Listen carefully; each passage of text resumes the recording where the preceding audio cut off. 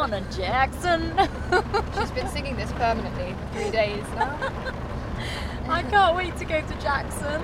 Yeah, I can.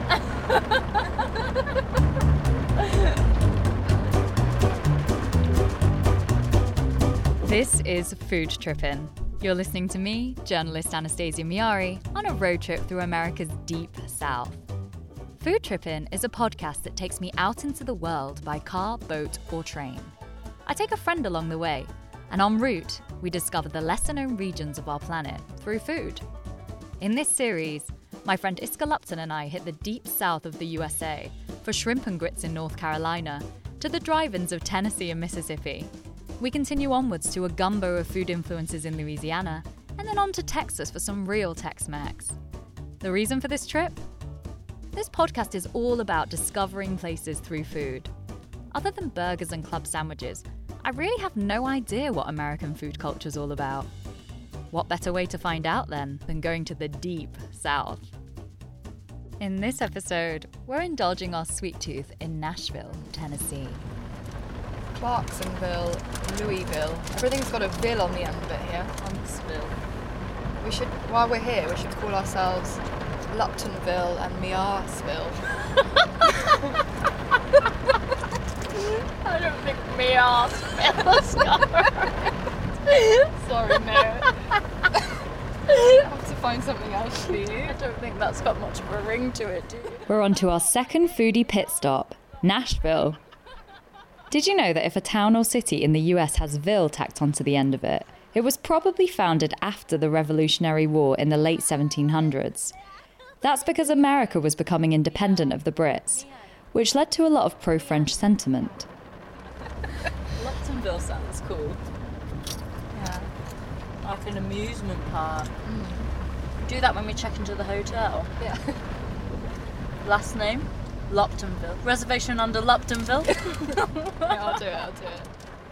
It's a drizzly day and we're driving into Nashville, realising our expectations of wearing a cropped plaid shirt and Daisy Dukes might be dashed by the weather. That's not to say we're not excited. This is Music City, renowned for its country music scene. Home of Dolly Parton, Taylor Swift, Miley Cyrus, and one of my favourite Southern belles, Reese Witherspoon. We're also dying to get to the Johnny Cash Museum. Hello, I'm Johnny Cash.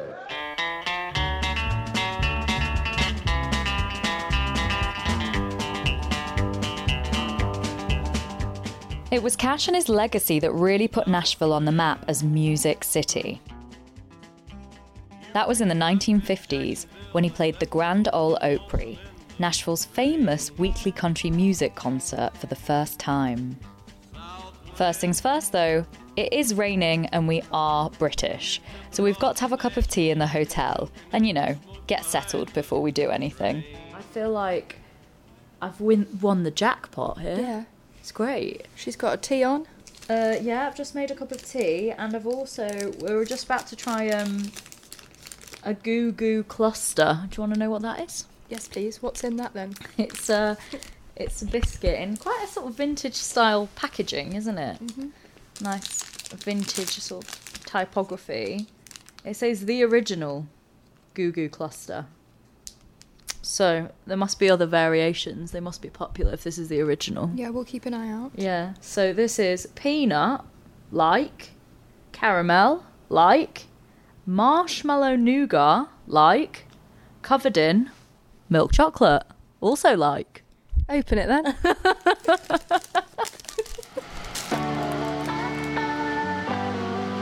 It starts with a creamy layer of marshmallow nougat, fused to a gleaming sheet of caramel, which is spread into ribbons, chopped, bathed in milk chocolate, coated with peanuts, then more chocolate. Make you love me again. Yes, and boo-boo. And presto, you have a legendary Southern treat. Oh my goodness. Sometimes you do feel like it's a microphone, don't you? Yeah. Maybe it's because I'm getting into Johnny Cash mode. She's talking about our Zoom mic here, which we're obviously still trying to figure out how to use. Oh my god, if you thought the peanut cake was dense. Is it dense? Try this. No, this is dense. Go for the goo-goo. Oh my god, Iska's eyes have just widened. That was a huge bite that you took. Are you sure you want to share one? There are two. You can have one each. Oh my god, isn't tea the best thing on a rainy day? Painfully British. But we do love a sugary treat to pair with our tea, so the Goo Goo Cluster has come right on time. Yes, it is dense, and I am a bit scared my jaw might fuse with the intense caramel and nougat layers, but it's undeniably delicious, and swilled down with a cup of tea, it's just what we need. Yes, and I wish there was some way that I could tell the folks who haven't tried a Goo Goo just how good they are. The Goo Goo is something of a cross between a biscuit, a cookie in America, and a candy bar, and it's a Nashville classic. Not just that, it's the very first chocolate bar of its kind, ever.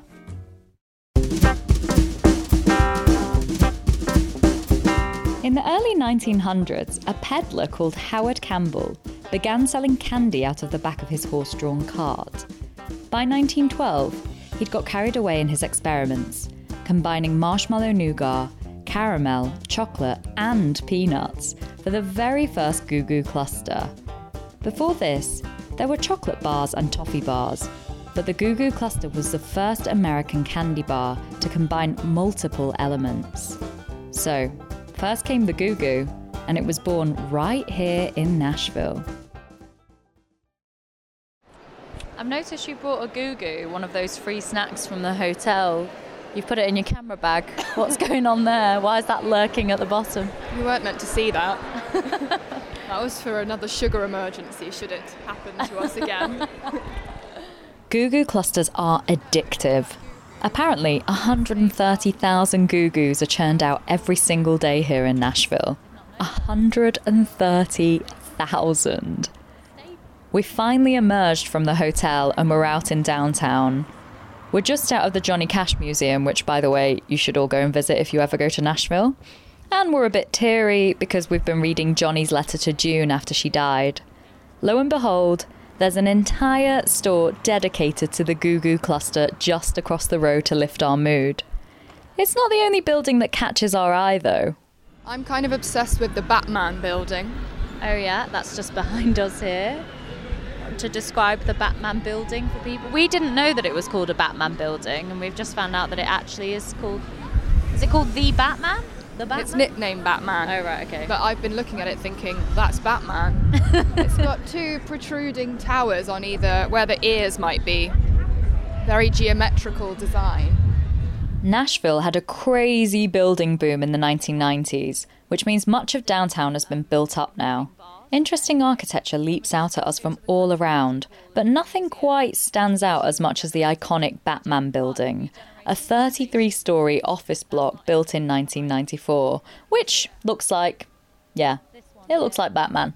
Just to interrupt, there are lots of people sort of wheeling past us on those moving, they're like cycle bars, pedal bars.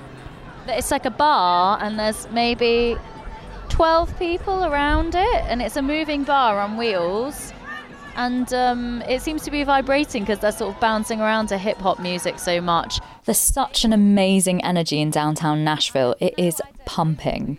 We're in Broadway, the entertainment district, where people pour in for a honky-tonk, which is basically country music performances of all standards. Some very good, others not so amazing. It's very hard to dance when you're seated. I feel like they're doing the most they can with their upper bodies. There's a little bum wiggling going on there as well. And there's lots of cowboy booths going by. And the big wiggly building, the music centre, is based on the hills of Nashville.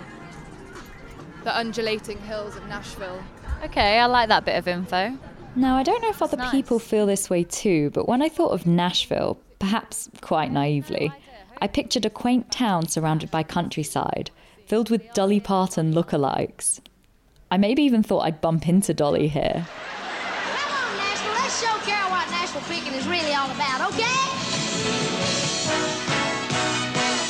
Instead, Nashville is a thriving cosmopolitan hub.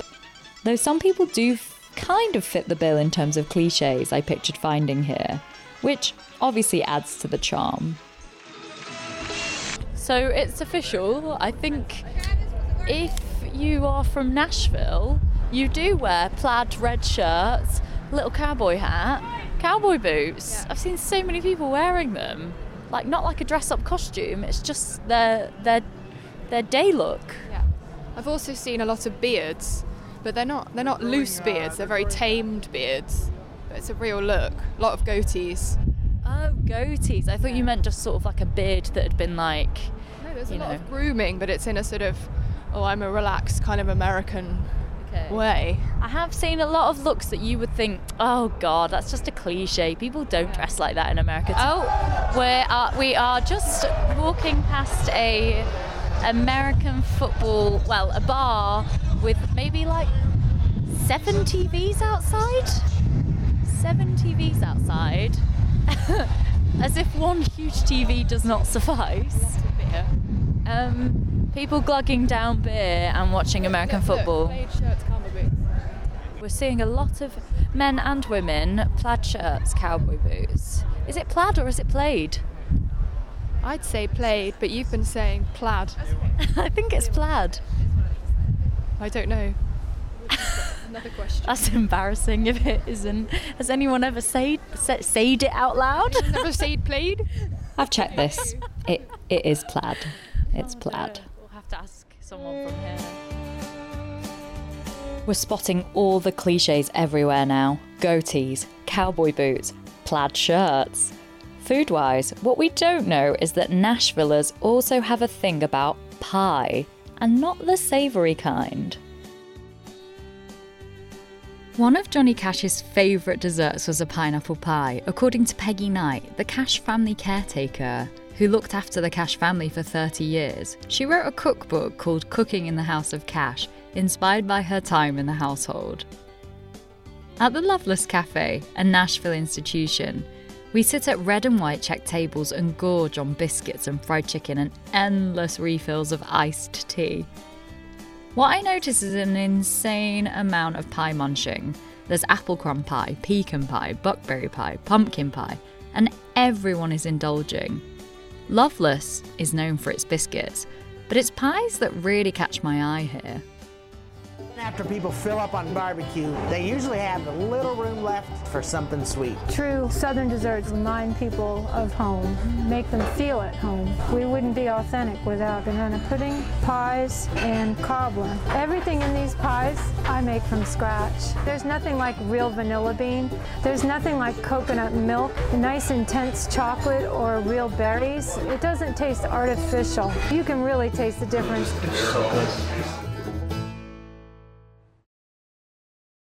Hello, my name is Darcelle, and I am a grandmother of 6. And today we will be preparing a lemon icebox pie. Come in and join me. We're at Darcelle's in Nashville, learning how to make a lemon icebox pie. She's a Nashville native and another pie aficionado. She also makes a much better presenter than I do. You will need a graham cracker crust pie shell. You will also need 5 to 6 lemons, 5 will do. And you will also need a can of condensed milk. So simple. Yes, very simple. An icebox pie is a no-bake dessert. Simple, tasty, and in the case of the lemon icebox pie, light and refreshing. It's a classic American dessert that emerged around the advent of the refrigerator. In your Frigidaire cold pantry, there's a place for all your food. Fresh and frozen, canned, bottled and wrapped, new bought and leftover. They're all right there, and they're all at your fingertips. No-bakes became popular as refrigeration became a standard across American homes in the 50s and the 60s. There's no need for an oven because this pie sets in the fridge. The filling in this recipe requires only 3 ingredients: condensed milk, lemon zest, and fresh lemon juice. As an aside, I've read online that lemon icebox pie was American playwright Tennessee Williams' favourite pie. It's pretty cool. I can't confirm this is 100% accurate, but I do like the idea he might have been tucking into it writing Cat on a Hot Tin Roof. Also, it just feels quite nice we're making an icebox pie in Tennessee, and that Tennessee Williams supposedly loved it. So we do have lots of children here at Darcel's home at the moment. because Grandchildren and my great-grands. Because we are preparing for little Joelle's birthday party. So it was very nice of you to have us over today. Because you have got a lot going on. We're in a candy wonderland. They've made candies by wrapping balloons in tissue paper into sweet shapes. It's I really like cool. the glasses the best. The glasses and the cups with the sprinkles Yeah, on them. amazing. We've inadvertently completely crashed Darcel's granddaughter's birthday party. Or rather, we're at the pre-party. She lives in a small apartment in a block of condos, and grandkids start emerging from a number of doors that lead to her kitchen. There's a partition between the two rooms, the kitchen and the living room, and Darcel's in the kitchen, speaking to us through a hatch as though she's on a cooking show. It's Eagle brand. This is the best brand to use. Okay. It is Eagle brand. And it's sweetened condensed milk. Yes, condensed milk. Borden's special process combines a quart of fresh whole milk, pure cane sugar, and careful vacuum cooking at precise temperatures to assure creamy richness. Blend Eagle brand with fresh or reconstituted lemon juice, and your pie filling thickens without cooking. Look for this recipe under the label or at your store. Eagle brand dessert magic. Eagle brand condensed milk has been around in the US since 1853. When you look it up online, Eagle brand describes its condensed milk as a pre-cooked and blended combination of milk and sugar, making baking easier. That's exactly what Darcel is doing with this recipe. She's making the whole process of baking a pie so much simpler. So, what we'll do with the lemons, we have to get them soft, very, very soft. You have to soften them up real well. And how do we do that? How did you do it this morning? Well, I use my feet and rub. I can show them. Yeah, go on, show us. Okay. This is so much better to just rub them at the bottom of your feet, roll them back and forth. Yeah. I like it. It's a good technique. Versus using your hand, and it will be very, very soft. Can I feel it? Mm-hmm. Well, now we have them soft. Very, very soft. At this point, there's a bright yellow lemon being rolled underneath Darcel's foot. Because soft lemons are easier to squeeze, and making lemons soft is easier underfoot. So they need to be very soft, though. Mm-hmm. Okay. Achieve ultra soft lemons for your pie, and give yourself a foot massage simultaneously. And we would squeeze it.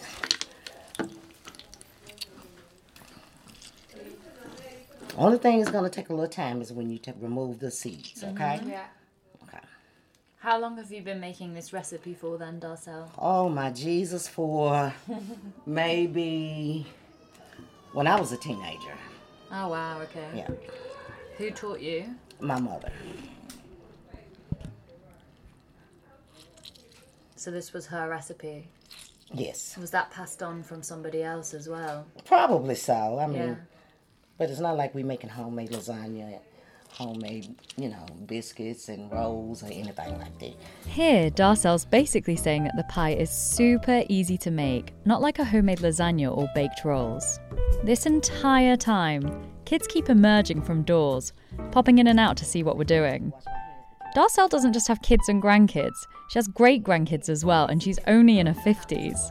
I find it amazing that she has the time to cook with so much going on. But then, this lemon icebox pie recipe is a really good option, especially when you want a delicious, fresh-tasting dessert that's quick, easy, and cheap to make. It's the ultimate convenience dessert that you can make yourself. One thing I do love, in a way, about Americans, and something I'll discuss in another episode, is this knack for making things convenient. They have the ultimate cooking hacks. Okay, so we use two cans. Yes. Okay.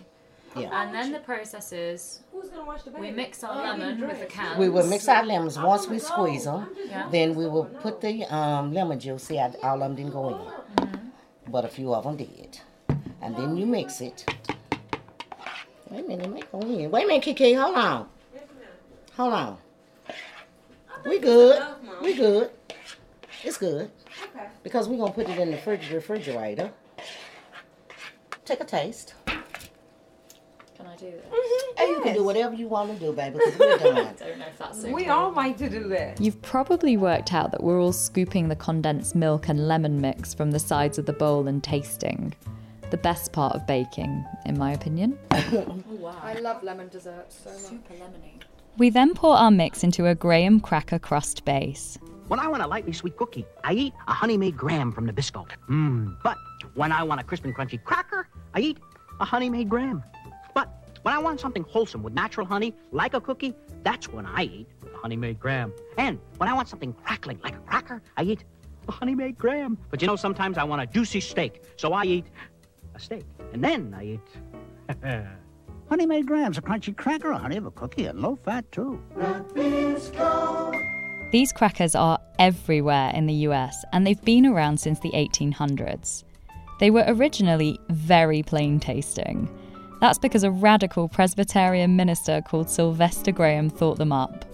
And he followed a super strict Puritan diet of vegetables, no flavour, no spices. Now they're used in a lot of American desserts, and thankfully they're flavoured with cinnamon or honey to suit the modern palate. So we have not added any sugar. No. The sugar's all in here because it's already sweetened.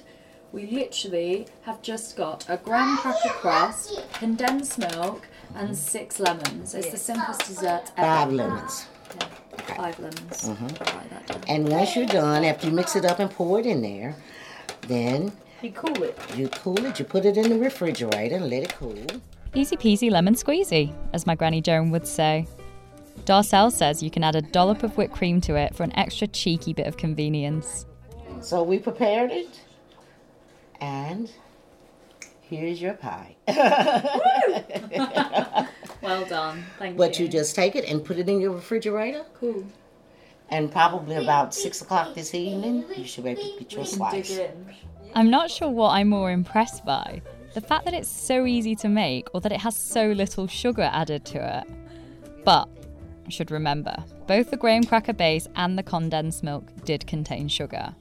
We take it back to the hotel, stick it in the fridge for a few hours, and here's us taste testing there with a cup of tea. That's really tasty. It is actually really tasty. It's so lemony.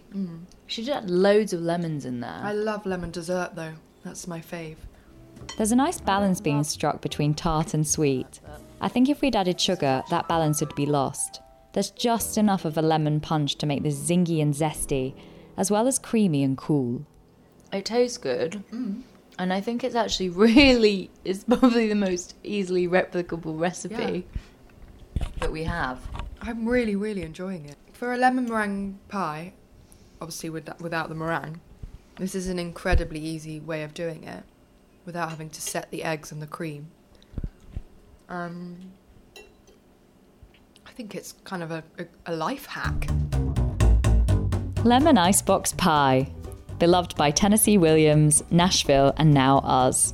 You can find the recipe at foodtrippin.com. Next up, the glory of convenience cooking, American cheese and spicy fried chicken. Please hit subscribe for travel through the taste buds, interviews with chefs, home cooks, and people who just love food, and a bit of a nutty road trip. Thanking everyone that made this episode of Food Trippin' so fun to produce. That's TTM World and Music City, Granny Darcel, my fellow producer and editor Faranisa Campana, and road trip buddy Iska Lupton. This episode was reported and hosted by me, Anastasia Miari. Music in this episode came from Mixkit and Ben Sound. Food Trippin' is a More Corners podcast made with Ink Studios.